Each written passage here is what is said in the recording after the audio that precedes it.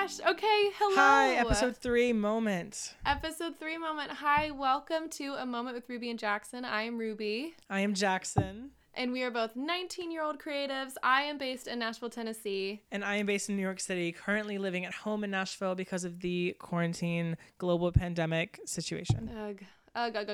But today we wanted to have an episode. We're going to call it an iconic moment to just kind of talk about all sorts of different iconic things that have happened. Yeah, things, people, art, moments. We kind of wanted to do something to celebrate art as a whole, not a specific artist.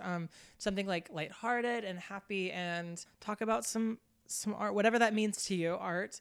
And talk about some of that for a moment. Yeah, for a minute. And I think like Jackson came up with this idea, which I really like, because I think it kind of focuses more on how we are all turning to art right now during our I was going to say that home. Yes, it's really magical, and for us to kind of have a happy moment, to be happy during all the weirdness and kind of distract ourselves for a little while so that we're not all freaked out. We're just going to talk about different things that are like iconic to us, iconic to the world. We're just going to share different things. And I know this is hard because like we both made these lists like 5 minutes before we just hit record. Yes. We're going to finish this and we are going to be upset that we didn't say something. Yeah, but we do that all the time though. Like that just happens to us. I think that is always how it is. We just think too much. I know. Do you want to introduce this little game that you came up with? Yes. So Ruby and I thought we'd play a little game just like Guess Who, but we both have made lists of really iconic people that, well, like in our opinion, that we think are iconic people, whether that's celebrities or political figures or people from history or people that are currently sharing their art with the world or what have you. And we thought it would just be fun to just play a game for a minute because me and Ruby, fun fact, like can never keep it together about anything. And we're just going to start we're going to lose our minds doing it. I just think it'd be fun because absolutely. It's something we would probably do anyway. This is fun. Okay, should I start? Yes, please start. Okay, let's do it. So my first person is like, I think the best person in the whole entire world. He wears suits. Harry Styles. There he goes. Like, come on, you got to make it hard. No, I wanted it to be easy just to start it off. Okay, fair. I got really wobbly. Should I do my easy ones first then? Oh no, I just wanted to start it easy. Now it's your turn. Just do anybody. It does not have to be an easy person. This person was an activist. Okay. She passed away in the 90s. Okay. She is most known for the part of her career that happened in the 60s and 70s, I think. I have always been a huge admirer. There is her death is a quote unquote mystery. Like the case was closed and has never been opened again, which, we'll talk about later. Oh my God, I'm really lost. I know, maybe I made this one too hard for you. I don't know. She did so many amazing things. She was a drag queen. She was in some bands. She was a performer. She was a writer. but she was an activist. I think biggest. I have no idea. Okay, Marsha P. Johnson. I knew it. I did. I was gonna say it, but I didn't say it. Okay. I didn't know that she passed away in the 90s. I thought it was earlier than that. No, she passed away. I want to say 98 because her best friend Sylvia Rivera, who was an activist alongside her, just passed away in the 2000s. Oh, okay. Wow, I didn't know that. Well, I think it's because when we talk about her, we talk about her the Stonewall riots, which was 1968, and we talk about the 60s and 70s as like the beginning of the gay rights movement, which she was a part of, and we talk about that more than anything as far as I think her life. But really quickly, I just also wanted to say, for anyone who doesn't know who she is, or if you do know who she is, what have you, there is a brilliant documentary on Netflix called The Death and Life of Marsha P. Johnson, and it's all about her and her legacy, and it follows a trans activist that at the time of the documentary was pushing really, really hard to have her murder case reopened because not to be on a tangent, but essentially what happened is the NYPD kind of wrote it off as a suicide. Everyone close to her said there's no way this was a suicide. She was not in a bad place. She never would have done that. And there were obvious signs that she had been killed in a hate crime.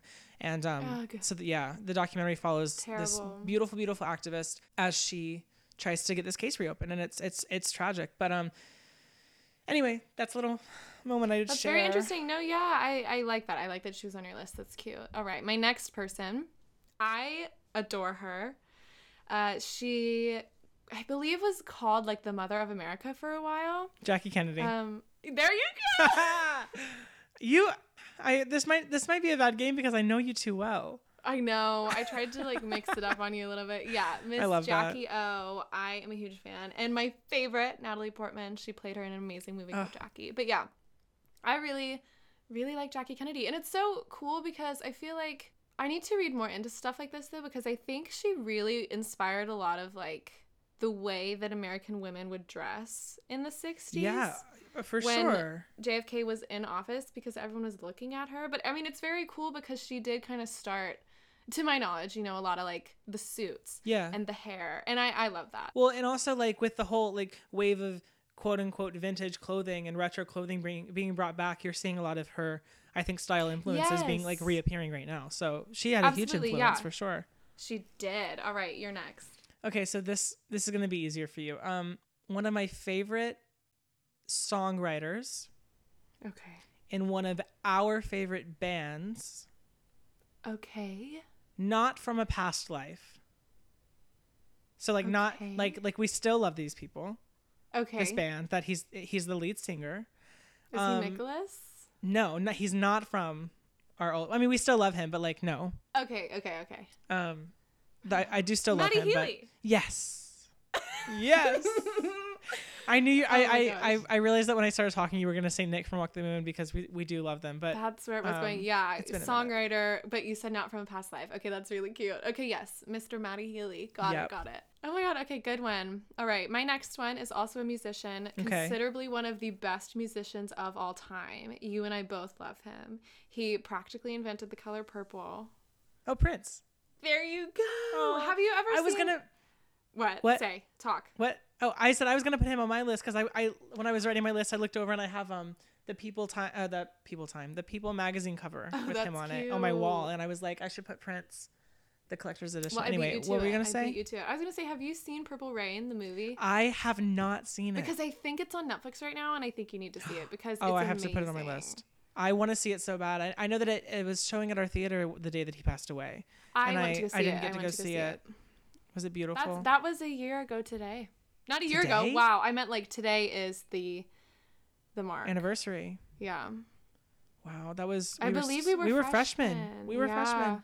Because I found out when I was in Spanish class and I only had that freshman year. Anyway. Yes. Oh, my turn. Okay. She is a pop singer. Okay. She hasn't reached the level of fame for pop star yet, I don't think. She is very well known. You do know her. You know that she's one of my all-time favorites. It's not Charli XCX. Oh, no, it's not Dua Lipa. Okay. It's not Dua or Charli. Okay. But I love you. I love you for knowing that. Is it Kim? Yeah. It's Kim Petras. Yes. Yes, it was Kim Petras, you guys. Okay, my next one. This one, I'm worried you might not get the name. Okay. Try me. But okay. He is very much known for his narration and his spooky voice. Like, I'd love for him to narrate my life. He wrote and narrated his episodes, like all the episodes of his spooky series in the early 60s. Oh, man. But it's okay if you don't know his name. I know the show. It's Twilight Zone, right? Yes, and it's Rod Serling. Oh, I never would have gotten that. Okay. Oh my gosh, but I know you knew him. He's great. I just wanted to say that because I've been really watching it lately. His voice is just so good. Yeah. And I do think he at least wrote every single episode, even if there were some co-writes. I think he wrote all of it. That's amazing. I'm obsessed with that. But yeah, that's one of my people. I love that. Okay. This is going to be easy. Okay. I'm going to give you one clue. Okay. My number one all time will marry at any day of the week celebrity crush. Chris Evans? Yes. I was like Armie Hammer or Chris Evans. I couldn't Cody quite Fern, pick. Armie Hammer, Chris Evans. Like, it's sad that there's a big list, but there is. I know, but no, it's not sad. It's fun. Your list is bigger. It's fun that there's a big list. Yeah. Okay, my next one. I know you know who she is. Okay. If you can't get her. I think you could, though. So she was a jazz singer in like the 30s to the 50s, I think, up until her passing. Okay. She has one of the most beautiful vocal styles ever. And I think you would know her, like, she sings a very beautiful version of I'll Be Seeing You. Her name is Billie Holiday. Oh, I know Billie Holiday. I was I was going to say two other people, neither of which were in the 30s, but okay. Yes. Billie Holiday. It's very interesting. She was like a nightclub singer in the early 30s, I think, when she was discovered. So it's way earlier than I even expected, because I know she was really huge in the 40s, but I do think in the 30s it was very big too. I just wanted to mention her because her voice is so amazing. Yeah, it's beautiful. It's really, I think, been a lead for a lot of vocal styles. And I even think she was nicknamed something like Lady Day. Like, that's so cute. Well, and also the 30s through 50s was one of the most like influential times for music. Like, every genre just really changed and was influenced so heavily by the artists at the top of that genre. Do you know what I'm saying? Like, that's very cute. Yeah, I never thought of it like that. So like Billie Holiday, I'm sure she had like an insane amount of influence on like the music that we still hear today, because it was really being formed then. Yeah. No, I like that a lot. I totally agree. Okay, so my next person is also a singer that I know you love and adore. I don't know the right clues to give you to not give it away though. Okay, so I'm gonna say 60s and 70s. I think it might have been 70s. I'm thinking 70s. There is a musical about her that I saw when it came to Nashville. She was a songwriter. Carole King? Yes, girl. What? Oh my God. Was good. Wow. Okay. Because I went to that play too. The musical. I went to the musical beautiful. Too. Oh, it's such a good show. Carole King is amazing. She influences a lot of music, I think, still today, especially with her piano style, like her piano-based songs. She's wonderful. And to this day, she is still one of the most iconic people alive. I really want to say that. Yeah, no, I read a very good book about her. I wish I could remember the name. Her story is very interesting. I really liked the musical because there's so much more than we ever knew. Yes, and I felt like the musical did a really good job of telling a story, but not distracting from performance, if that makes sense. Absolutely. Like they found a lot of ways to go from like parts of her writing the song into like the Supremes performing it. I thought it was really cute. But also if I was going to tell you this actually, but if anybody has a chance, Jessie Mueller, who is this absolutely insanely beautiful and amazing Broadway performer that I've gotten to see, I think twice, played Carol in the original Broadway cast of Beautiful. There's a beautiful video of her accepting her Tony Award for that role. And she talks all about, she says like obviously thank you to Carol, who was at the Tonys, and she was like, talking about how she's become a better person in the show because she's had to learn what Carol went through and still had to come out of it a better person. And it's just this really beautiful speech about it. Wow. So yeah. It's on YouTube. That's beautiful. Okay. Your turn. I have one more. This is my last one. Me too. She is one of the like most common old movie stars. Like when you think of old Hollywood, you have to think of her. It's not who you're thinking of right now. Is she on your wall behind you right now? Like, no. Okay. She is over there a bunch though. Okay. She is so beautiful. She, let me think. She was a very big activist. Huge. But she was in Breakfast at Tiffany's. She was in Funny Face. Audrey Hepburn? Yes. Okay. I went straight to Judy. Oh, cute. No, very close. Judy. Okay. But I really love Audrey. She is one of my like daily inspirations. I idolize her just like a lot of other people in the world We can too. I do love her. She like invented a different kind of elegance, I think, and the way that she carried herself, I really admire. And her kindness and her generosity was like illuminating. That's beautiful. She's amazing. And this is something cool I saw the other day. So I saw it on Instagram from an Instagram account called Hepburn's Magic. So she was in this movie called Sabrina with Humphrey Bogart. It's very good if anyone needs to see it. And she was wearing this black cocktail dress by Givenchy. Ooh. And the caption said, in a quote, "It became a fashion sensation after the film's release. Givenchy said that he adapted his design to Audrey's desires, as she wanted a bare-shoulder evening dress modified to hide her collarbone." That's like how a cocktail dress, like a black cocktail dress, became so popular. I think that's so cool. That's amazing. Like, I had no idea. I never knew that. I had no idea, but I really liked that detail. It made me very happy the other day. Okay, last person. Yes. This person is one of my favorite creatives in the whole world. Okay. He is a writer and producer. I could talk about him for days on end. Oh no. He is responsible for many of my favorite TV shows. Ryan Murphy. Yes. Okay, that was where I went first, but I didn't know if that's where we were. Okay. Yes. like, I just adore him. I have a whole spiel about him later. So. Oh my God! But, Yay! oh, Okay. also, can I say one quick thing? Yeah, of course. When I was talking about Marsha P. Johnson and I talked about the documentary, I completely forgot the name of the activist, amazing trans queen that I was literally talking about. Her name is Lorena Borjas, if I'm saying that correctly. She is the documentary about Marsha focuses on her, and she is trying to reopen the case. And it's a beautiful documentary. And she unfortunately passed away on March 30th because of COVID. Like, no just way. a few weeks ago. Yeah, Oh March 30th, 2020. I remember I was writing an article about her for the blog, and I was researching her, and it said that she passed away the day before I was writing it. Wow. Yeah, and it was, wow. and I need to look it up. I'm really curious where her work got with Marsha's case, because I mean, at the end of the documentary, she's still trying. It's so. Anyway, I wanted to put her name in there. I did not mean. I completely forgot forgot what her name was. Well, left to her family and her friends. Yeah. That is so terrible. She really dedicated her entire life to campaigning for trans rights, and so she's a really important figure, I think. That is beautiful. All right, well, that was our fun little game. That. we're insane. Do we just want to talk about like different art pieces that we like, whether that be like movies, songs? Yeah, I think we're gonna do just an iconic moment. Yeah.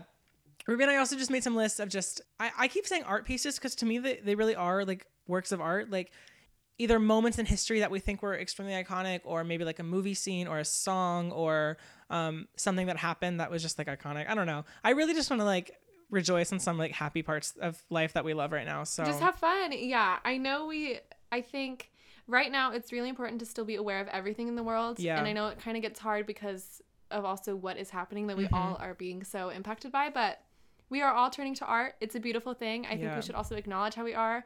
And we can still have funny, cute conversations and talk about the things that we're passionate about and that we love, because now is a time to really sit with those things as well. And I know a lot of those cute little spiels that Jaxie and I might have throughout this have been said in our past 2 episodes. Yes. But they're still just as important now as they were like last week. So why don't you start with like an art piece that you like? Sure. So this is going to get complicated to talk about, but okay. I know that I said we're talking about iconic art pieces. The reason that I put this on my list was because this is something that I first read as a poem, and it was extremely beautiful. I found it really, what is the word? Oh my God, really breathtaking. He is at a loss for words. Oh, okay. So I mentioned Marsha, I mentioned Lorena, I mentioned Sylvia Rivera a little while ago, who was Marsha P. Johnson's best friend, was a trans activist in the 60s, was there for the Stonewall riots, was all over that kind of stuff. So she has a speech. There's a video of her giving a speech at a rally, a gay rights rally, and the speech is called "Y'all Better Quiet Down." And when I first read this speech, what I think is interesting about this is when I first read this, I never would have guessed at the time what it was really about. So the speech is her. I mean, essentially, if you watch the video, it's really emotional, and it's really shocking how apparently angry you can tell. You can just see like the anger and the frustration and the she's like pleading in this speech. And I always reading it, I thought it was her speaking to oppressors, to the government, to people that were transphobic, homophobic, racist, things that she was activating for. And then I found the video and I read about it, and she's actually speaking at a gay rights rally to a group of queer people, talking about transphobia in the queer community, which I think is a really important thing that we don't speak about a lot. And it's this idea of bringing together the intersection of sexuality and gender identity, which are 2 completely different things, but both, I think, in history have been put on the same playing field almost, as far as rights and the way they are looked at and respected or not respected, and the people that they apply to and are part of those communities. It's in history has joined everyone together. And there's a huge problem even now of transphobia in the queer community. And basically what's happening is this whole crowd of white cis gay men basically are booing her. They don't want her to speak for them. Wow. They don't want her to be there. They don't, because she's a trans woman of color. Oh my God. And it's like so sad to me. It's so frustrating, but the speech is really powerful. I don't think it was pre-written. She basically said, "Give me that mic. I'm going to say what's up." And she said, I've been arrested. I've had my nose broken. I have given my whole life to this movement. And for you to treat me like this is horrific and disgusting. Okay, so I read an article about the speech, and it talked about how she was addressing the fact that she's kind of being led, like she as a trans woman who is trying to join and be part of this movement feels like she's being led by gay white men and queer women who don't see her as a queer woman. Wow. And how she feels extremely marginalized in a group of marginalized people. And I just think it's a That's topic that crazy. we're still dealing with. Yeah. Anyway, I think it's a really iconic moment. It's on YouTube. If you look it up, Sylvia Rivera, Y'all Better Quiet Down. It will bring, it'll either make you just freeze and not know what to do or bring you to tears. It'll just chills everywhere. It's a really powerful moment in history, I think. I love that. I need to look that up because I didn't know about that. But I think it's very crazy that is still something that can be so applied. That is so heartbreaking. Yeah. That can still be so relevant right now socially. I don't even have any more to say. It is heartbreaking, just for obvious reasons, but it is heartbreaking, and I think that it's really important that anyone, well, not to state the obvious, but I think it's really important that anyone who is part of a marginalized group but might have more privilege or a bigger platform, I think it's important that they say these things. Like I said, I'm white and I'm not trans. I'm cis, which unfortunately just kind of gives me privilege that trans people of color don't have, which is ridiculous. But like people like me might have more of a chance to say that than trans people of color or queer people of color. Yeah. That really, you can look at statistics and gerrymandering and redlining and all the things about politics that are messing everything up. And it's, them, not only do they feel like they have no voice, but a lot of times they're being shown that they don't have a voice. Yeah. And they feel like they don't have a voice when they should, and they do. And so I think it's important that if you are somebody who has that privilege and that opportunity, please try to bring that conversation up. All right, I'm done. Sorry. No. I think that was a very important thing to be said because, again, these are conversations that strangely aren't being had when it feels like they should be.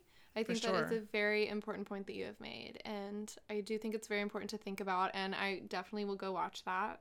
That brought me chills just hearing you talk about it. That is crazy. Well, then, and I'm sorry to keep going, but like, when you watch it and you think about, okay, if I was there on that day, where would I be not whose side would I be on, but to think that I would probably be in that crowd that she's talking to, and to think that anybody would think that I do not support them like that after I know that they have given their life and their time, and they've been arrested, they've had bones broken, they've been beaten, they've been assaulted, all these things, and just to stand on a stage and say that I deserve rights as a human, to know that somebody is saying what she's saying to those people to me, like that would break my heart, and I just cannot imagine standing there and not supporting a woman like that. Anyway, that's an amazing moment you had. I think that's very powerful because there are moments like that are very strangely not popular. Yeah. Enough to where people in general know what that is. Right.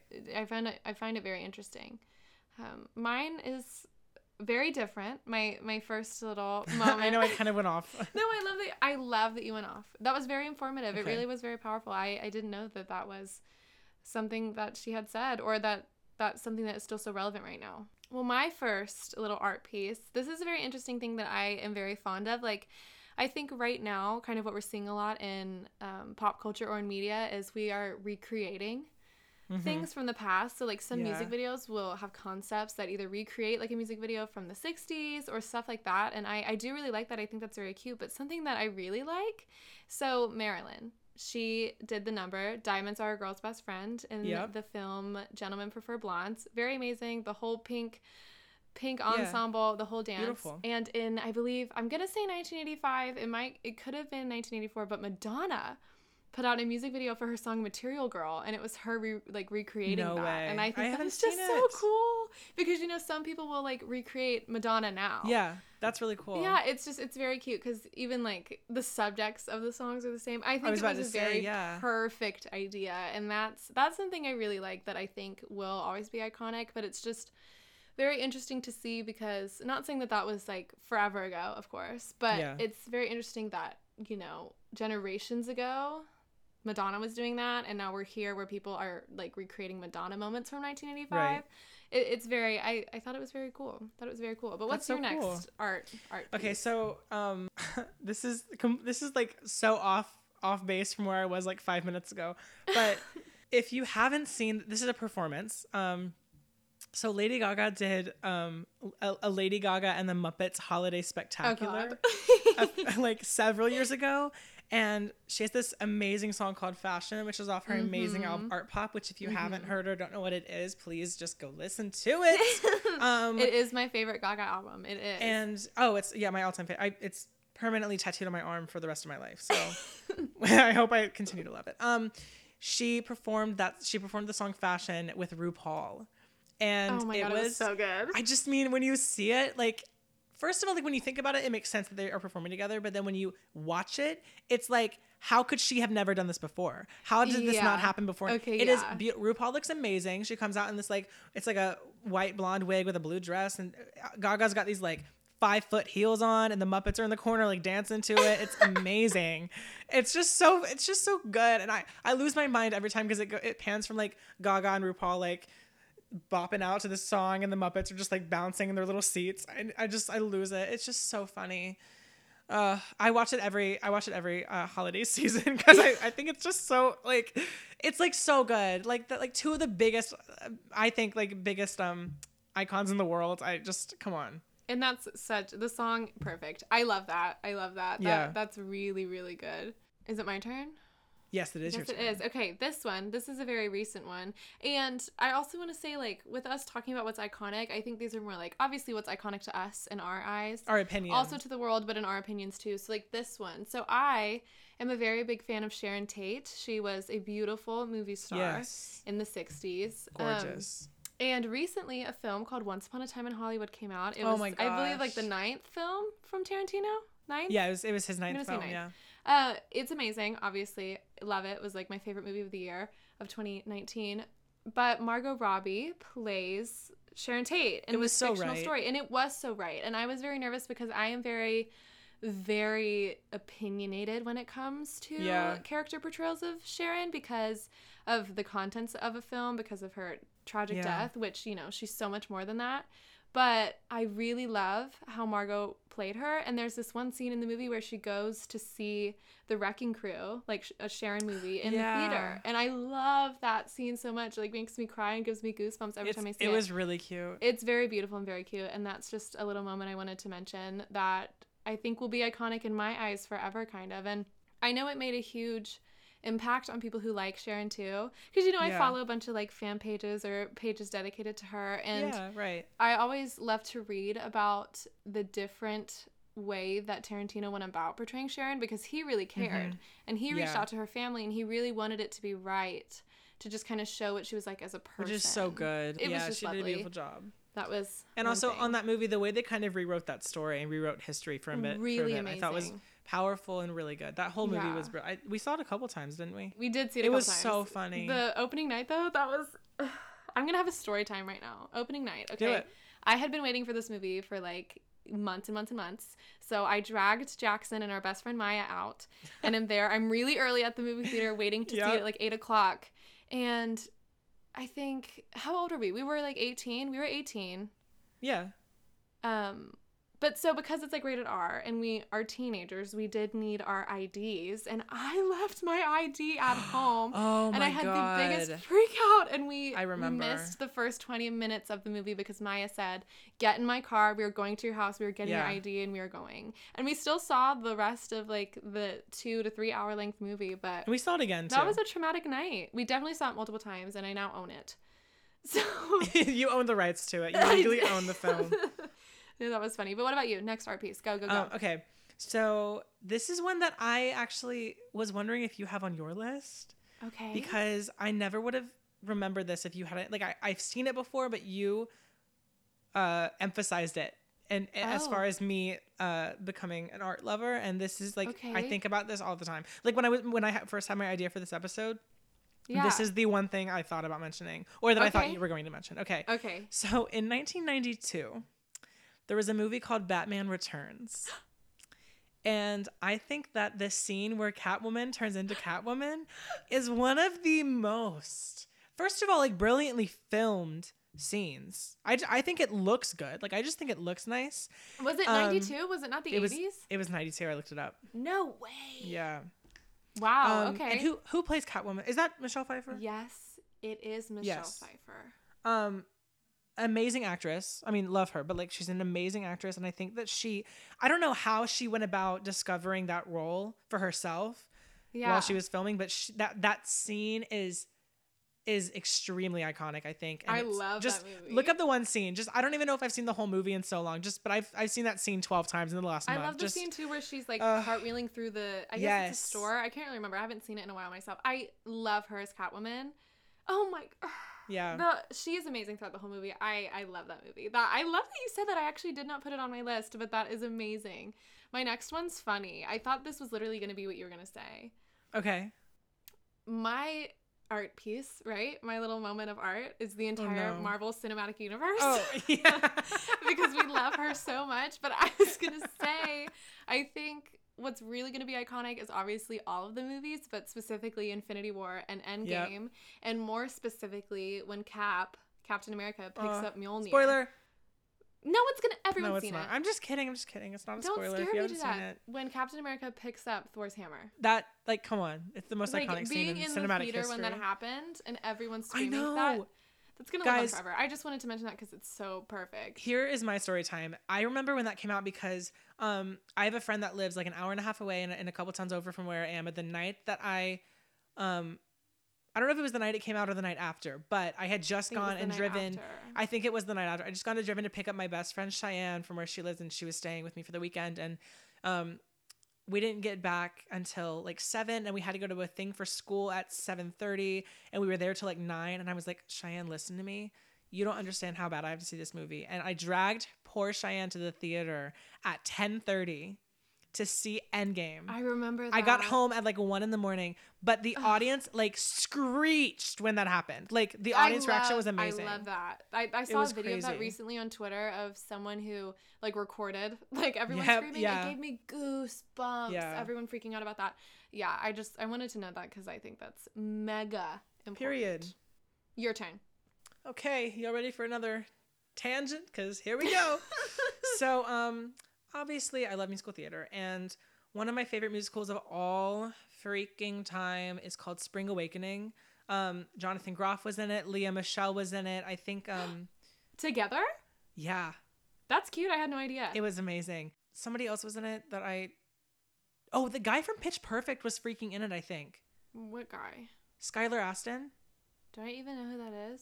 Well, the listeners do. I'm gonna look him up. I think he was. If I'm wrong, that's embarrassing. But I remember watching it and thinking that looks exactly like him. Anyway, so it's one of my favorite shows ever. But it was on Broadway for a few years, and I want to say like 2006-ish. And a few years ago, it was revived on Broadway. And if you know me at all, you know that I am so annoyingly opinionated about Broadway revivals, which ones you should and which ones you shouldn't, and why you should do it. And okay. Long story short, I really believe that the point of reviving a show is to give it a whole new meaning and to bring a new message to a new audience at a new time. Okay. Oh my gosh, this is so coincidental with my next art Wait, piece. Really? Yeah, but keep going. Oh my God, exciting. Okay. There is a theater on Broadway. It's the only theater that caters to deaf people, and that caters to like deaf audiences. It's called Deaf West, and there was a production of Spring Awakening revived there a few years ago, and I think at least when I heard about it, like I didn't really know what that meant. I didn't really know a lot of people that really knew what that meant. Like how do you revive a show and cater it to an audience of people that are deaf? And it ended up winning. I think it won Best Revival that year. And the first thing that I ever saw of it was on the Tony Awards. They had a performance, and it's one of the most moving things that you will ever watch.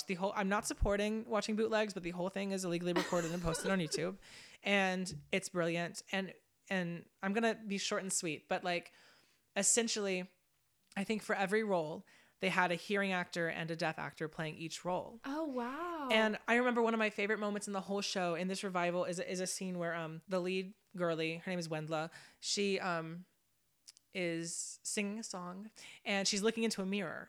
And the way they did it on Deaf West is there was no mirror, there's just the frame, and the deaf actress was signing the song, and on the other side of the mirror was a hearing actress playing guitar and singing it, looking at her. And it's the same character. Like it just gives you chills. Or like there's one scene, one of my favorite songs where the deaf actor is like on a table, like signing and doing it. It was so amazing.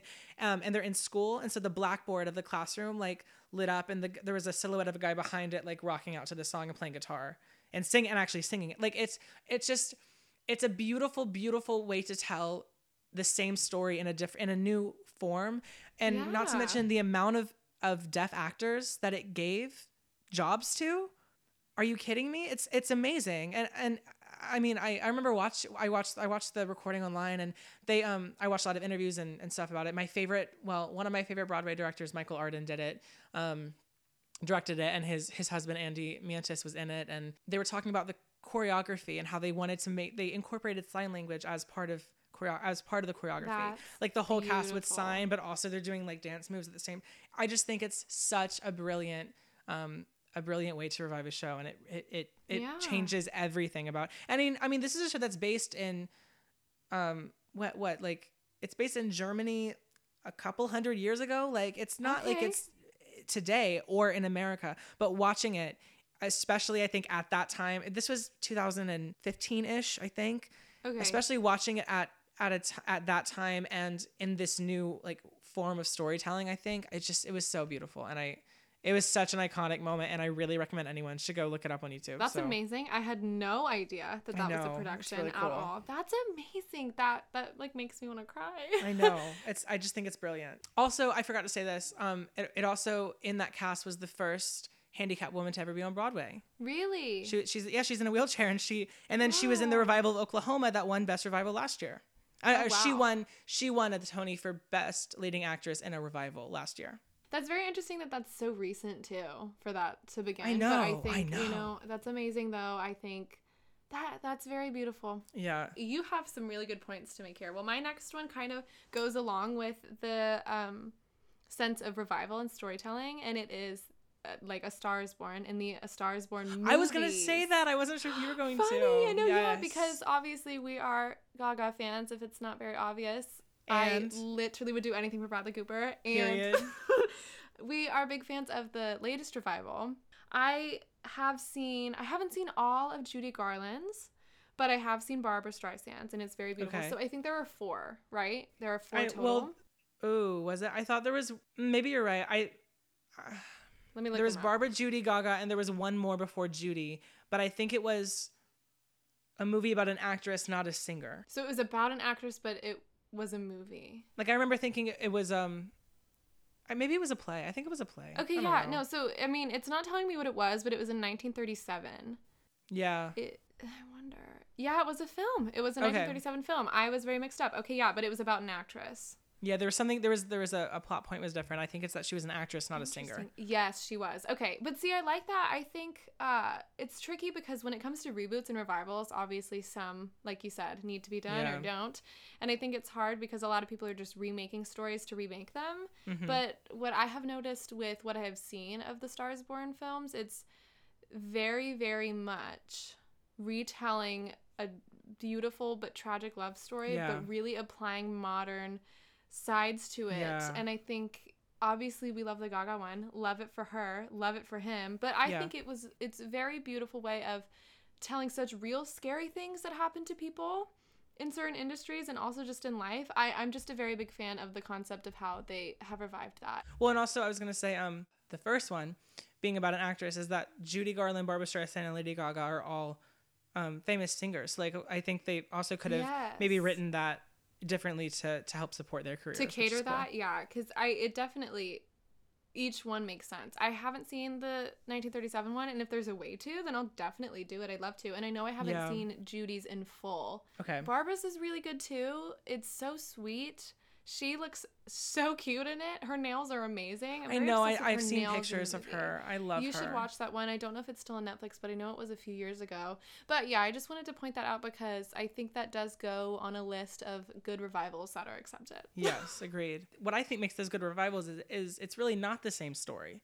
It's the same idea, but it's giving each artist different. Like it gave Gaga and Bradley Cooper a chance to tell like the same story, but in a completely different way. Mm-hmm. Like it's which I think again is a beautiful point of a revival. Okay, I have 3 left, But 2 of them don't need to be said because they're just funny, weird ones that I thought, because they're like, I don't know. Say them. Like one of them just is a memory both of with them you. right now. Say both of them right now. Okay. Well, the first iconic moment, this isn't a work of art, but like the first day that Ruby and I ever saw a movie together. No, I just thought about it and so I put it on my list. I just thought it was cute. Because it's an iconic moment. Guys, can I tell the story? Yeah. We're going to sound horrible for this. So there was this one day, March 29th, 2018. Yes. Where we were in school and we got put under tornado warnings. So we were all let out at 11:30 in the morning. And Ruby and I decided to see a movie. But what's crazy is this is like our first time because Jackson and I now, we are big people. Like we go to the movies. Yeah. We go see every movie ever. But this was the start. So it's kind of shocking that I was like, hey, Jackson, want to just go see Love, Simon with me at 12 o'clock? And then we saw Annihilation. We did. But keep telling your story. I didn't mean to interrupt you. Oh, anyway, no, I was just going to say that's like like I think about that day all the time and I'm like, wait, we saw 2 movies. I drove you to drop your car off at the car repair place, I think. I got a car wash. We had lunch and I don't know. I just like, it's iconic to me. And then my other thing I was going to say is Halloween in New York City because that was a beautiful experience for me. Oh, that's so cute. I got to have my first Halloween. I got to have my first Halloween in New York this past year and it was just beautiful. See, I like that because I think I like how people can say that like certain things are iconic to them in their own lives. Yeah. I think that's so cute. I love that. I think Ruby's iconic. I'll say it. Oh, wow. I think Jackson's pretty iconic. Can you guess this one? The most amazing human in the world. Can you guess who that is? Oh my God. Yeah, Keira Knightley. Honestly. Finn Wolfhard. Okay. Wait, that's funny you say Finn Wolfhard because I'm on to my next bullet point on my list. Yep. Can y'all guess it? Yep. Say it, girl. Stranger Things 3. My favorite show in the whole entire world. My favorite show is Stranger Things. And this one specific moment is in Stranger Things 3, the 3rd season. And it's where Nancy and Jonathan, they were like interns at Hawkins Post. Yes. And Tom was the name of, I guess, the boss guy. Yeah. There's this amazing camera shot where they're in his office and he's like screaming at them about something they did. And he stomps and the camera like turns with his stomp. Yeah. Oh, it's just so amazing. It gives me chills. I love that. I really wanted to talk about that because that's really cool. No, I love that. I think we need to I love when you talk about like camera work in movies and like you just have such an appreciation for it that I hear so few people talk about. So I think it's cool. Oh wow. I'm very flattered. Thank you. Yeah. That's a big one I've been thinking about because I rewatched season 3 the other day. So okay. So listen to me. I know that Ruby and I are not the only 19-year-old people that love Twilight, okay? So don't tell me that I'm a child. I put this on my list earlier, and then I deleted it because I didn't know if I should say it. Yeah, don't tell me that I'm wrong when I say that I'm Team Edward. I'm not going to debate that. That being said, can we talk about the fact that one of the most iconic scenes... What's about to happen? Iconic and tragic, but iconic scenes in cinematic history, I don't know... Y'all, the fight scene in Breaking Dawn Part 2. Listen, oh my god, we could talk for hours. You're right. You can't trust someone, I don't think, if they're not a Twilight girl. Can you trust them if they're not a Twilight girl? No. I don't think you can. But that fight scene, I saw the midnight premiere of that. I was in like 5th grade. Don't get it twisted. But I saw the midnight premiere, and when Carlisle, it was the worst moment of my life. The entire theater was shaking. I really thought it was over for me. That one hurt bad. I'm very proud of you for putting that on your list. That makes me very happy. I just couldn't leave it out. I mean, come on. Okay. The last thing I want to say, this is very interesting, but I put it on the list. I don't really know why. But so I love songs that say, whether it's in the title or it's just in the lyrics, that use the phrase heart and soul. Yeah, you do. That's a very weird thing for me to say, but I do. Like one of my favorite songs is Heart and Soul by Huey Lewis and the News. But there's also songs like Heart and Soul by the Cleftones, or like when Frank Sinatra was singing it in some songs. I love when people say that. And I also love when like the phrase magic touch is used in songs. Do you? I love it. Like Magic Touch by Kiss. You've Got the Magic Touch by the Platters. Or like when it's just said in the song, like Hot Girls in Love by Loverboy. I don't know why, but like Heart and Soul and Magic Touch, they're like little special phrases for me. But that's my last thing. That's just important for me. But I do have a little list here of things that I want to talk about. Okay. I do too. Which I guess, okay. Well, okay, I just talked about most of mine, but I have 3 more things that we can discuss. Go ahead. Okay, you talk about one, or do you want me to go ahead? Well, you have more than I do, I think. I do. Well, so this is kind of breaks down into two things, but the first one, so again, Bewitched. I love that show so much. Of course. The main character is Samantha Stevens. Love her. She's a witch, and she's married to a mortal being named Darren Stevens. And so Darren Stevens was played by Dick York from seasons 1 to season 5, but he was then replaced by Dick Sargent in season 6 until the end of the series. Okay. So the studio in the show replaced Darren with this other actor without saying anything. Like, they just full on replaced him. So people who watched the show flipped their lids, like lost their marbles. Oh my God. Boycotted the show. Absolutely were not okay with it. And like, I kind of understand. I think we can fight all day long. I love Dick Sargent as Darren too. I love them both. Okay. But I knew he was going to be replaced. I knew the reasoning. It wasn't really dramatic. It was like personal choices that were being made. But that was a really big deal in TV history. And so after that, this thing was formed that's called the Darren syndrome, which is in film or TV when like characters are switched out and they say nothing. Like, it's so funny. The Fosters. The Fosters oh my gosh. Crazy. Let's just say that we were Noah Centineo stans before anyone else knew who he was. No, I'm going to say that I was never a Noah Centimeter stan, and I still am not a Nanometer. I'm going to say I really liked him as Jesus, but we're not going to talk about it, okay? So my second little piece of that is about Dick Sargent, who is the second actor that played Darren. I love him. His birthday was the other day. So he came out as gay on National Coming Out Day in 1991, mainly because of the rate of suicide for queer youth. Yeah. And it's very beautiful that he was able to come out, but he was, you know, an old man. He's a precious little old man. But so in 1992 at LA Pride, Dick Sargent and Elizabeth Montgomery, who is the actress who plays Samantha Stevens in Bewitched, they were grand marshals at the Pride, and they like rode in the parade, and they were so I love cute. that. It's so cute, and I guess that kind of goes as another like iconic moment. But I just wanted to mention that because I think that is the most precious thing in the world. I love that so much. Talk about another little thing that you have. Okay, so yeah, like I said, I only have like 3 things left, but one that I wanted to talk about is I already talked about Ryan Murphy, and I already talked about Ms. Marsha P. Johnson and Ms. Sylvia Rivera, and I'm sorry that I keep talking about them, but I truly love them, and I don't know a single human alive that still talks about them, and I need more people to do it. So there's this amazing show that Ruby knows I will talk about till the day I die. It's called Pose. Yes. It's on FX, created by Ryan Murphy. I love this show, and it's because I just have such an appreciation for queer stories being told that are not told. I really do. Yes. Pose is about the Harlem ballroom scene in New York in the 80s. If you don't know a lot about that, I definitely recommend going to research it. There's a beautiful, amazing documentary called Paris is Burning on Netflix. I've seen it like 5 million times. And it's just brilliant and beautiful.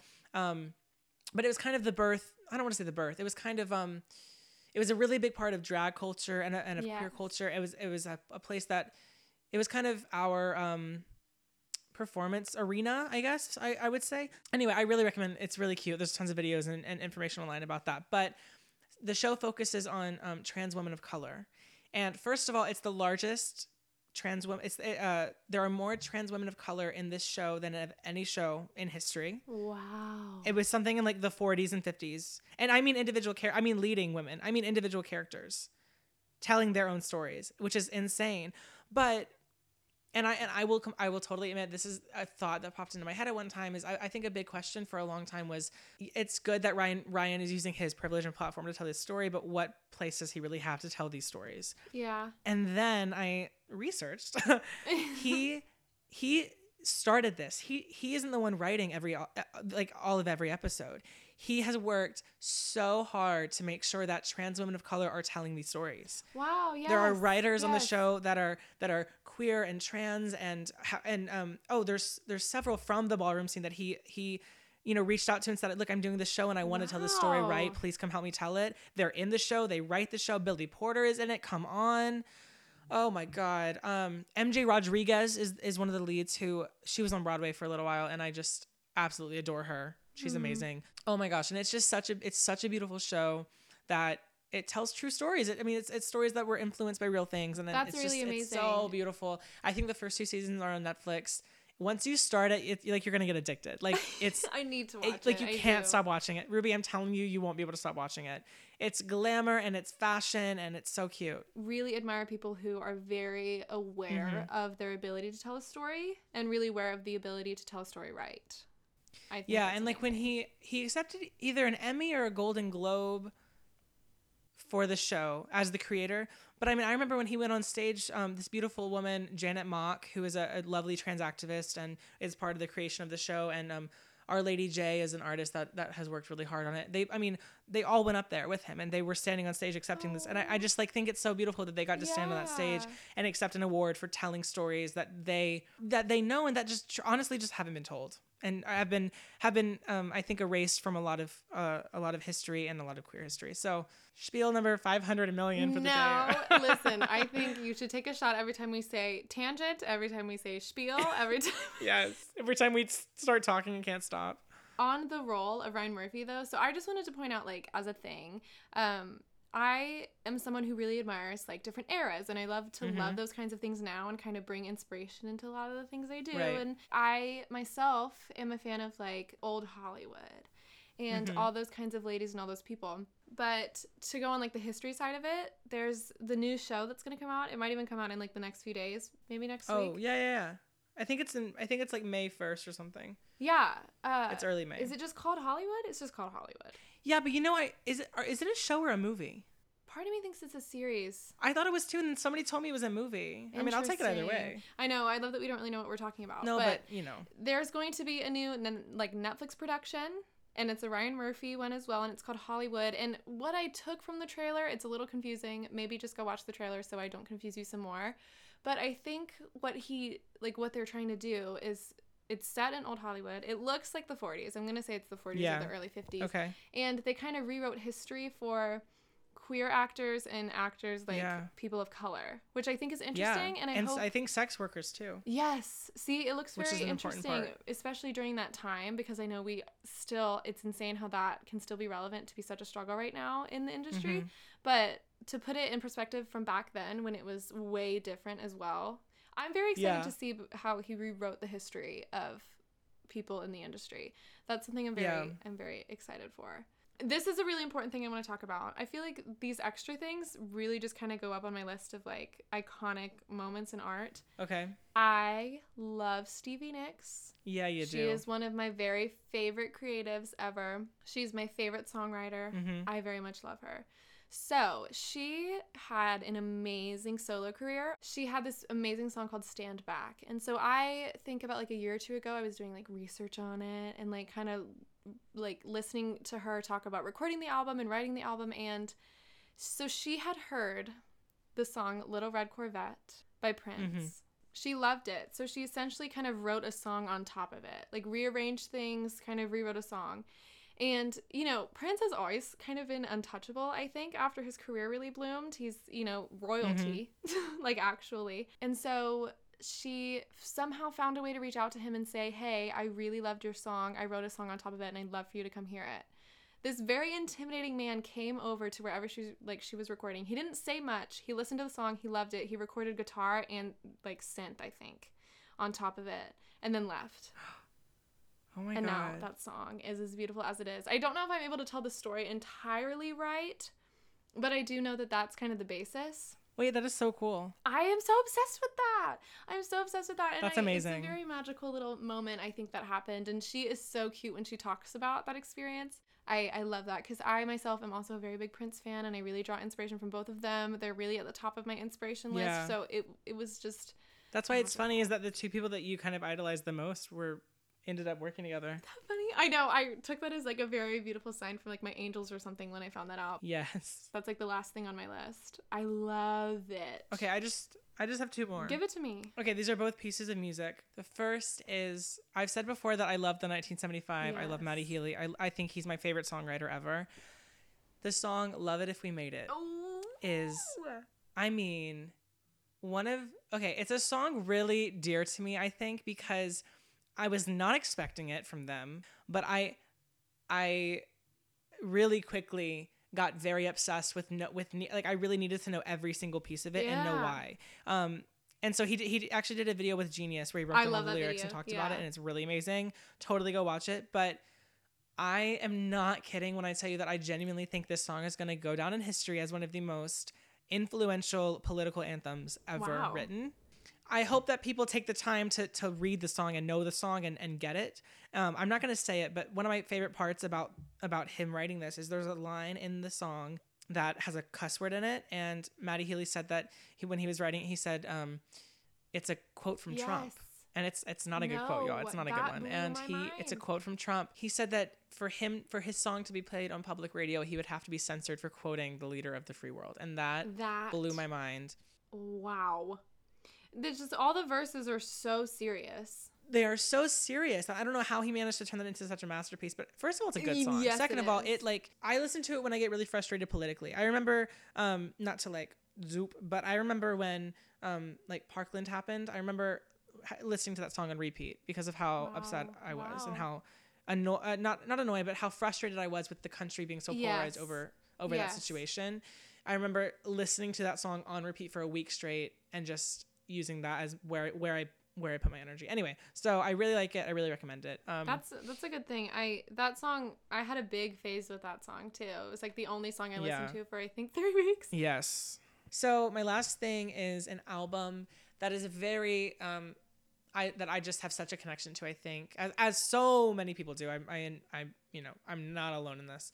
It's called Melodrama. It's by Lorde. Aww. This is nothing new. I know you people know it. I know that everyone knows about this, but I think it came out when we were juniors. Yeah. I'm gonna say I love her as a person. I think she is one of the most poetic people on the planet. If you watch an interview with her and or watch a performance of one of her concerts, just listen to the way she speaks. It's so elegant and beautiful and true and down to earth. And you can tell that she is just so thankful for every second she gets to share music with people. It's beautiful. One of the things I loved was she said that when she was writing it, she flew herself to a deserted island for 3 days and had nothing but her. It was her and her journal and food and stuff. But she flew herself to an island, no phone, no computer, or anything, and just wrote this album. Not in 3 days, but wrote a lot of it started a lot of it in these 3 days just by herself on this island.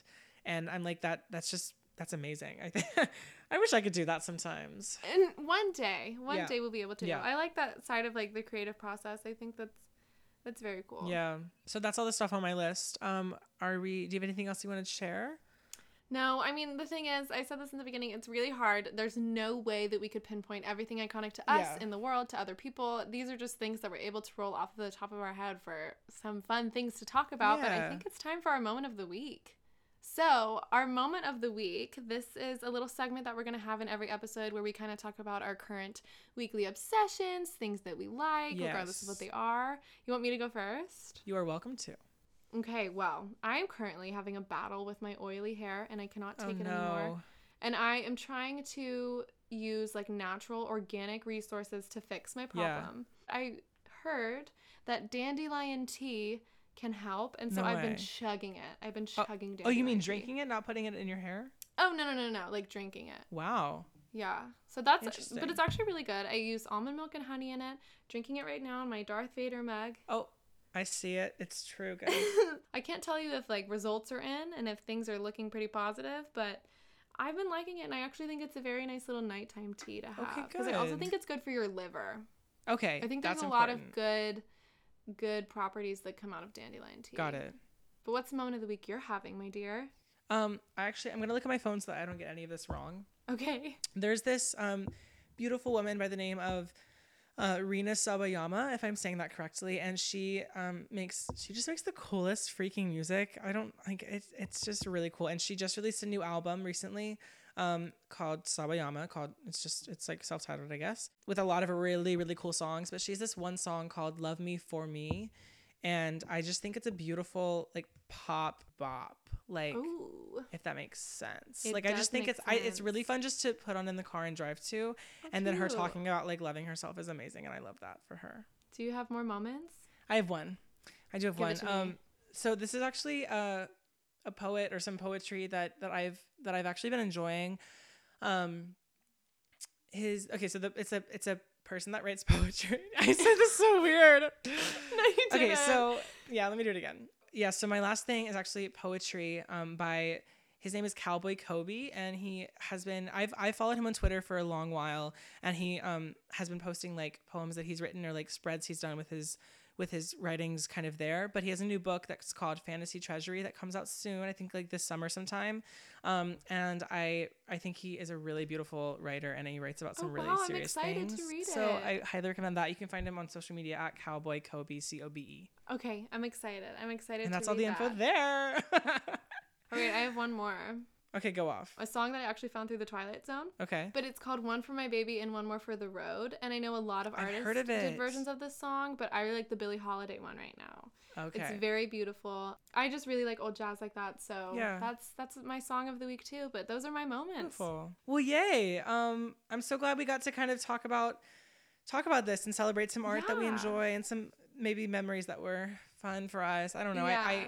I liked being able to just talk about happy things for a minute, because I feel like it's been a lot of negativity around me, at least lately. Yeah, and I know we did go down some little rabbit holes about some serious things, not necessarily happy things, but I still think it's very beautiful for us to be able to talk about things that we're interested in or that we are passionate about learning, and history that we need to still be talking about, because we want to have those conversations that aren't being had. But I think it was very fun to sit down this week and to just talk about things that are on our minds. Right. And like I said a million times before, we obviously couldn't pinpoint every single iconic moment that we know. Yeah. But these were just the basic ones we were able to come up with tonight. And I think it was fun to just have been able to talk about them. Yeah, this was great.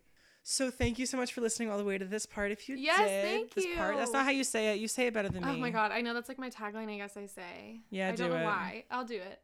Thank you so much for listening all the way to this point if you did. We greatly appreciate it, and we are so glad that you were able to hang out with us for a little bit on this week. You can find us on our socials at A Podcast Moment on Twitter and Instagram. And on our website is boyfriendjeans.me/A Podcast Moment. You can also find Ruby's YouTube channel, The Lovely and Lonely Show, all over the internet. You can also find our personal socials through our podcast socials. Yes. And yeah, I guess that's all we have to say. I hope you guys have had an amazing week, and we will see you next time. Bye, y'all. Goodbye, honeys.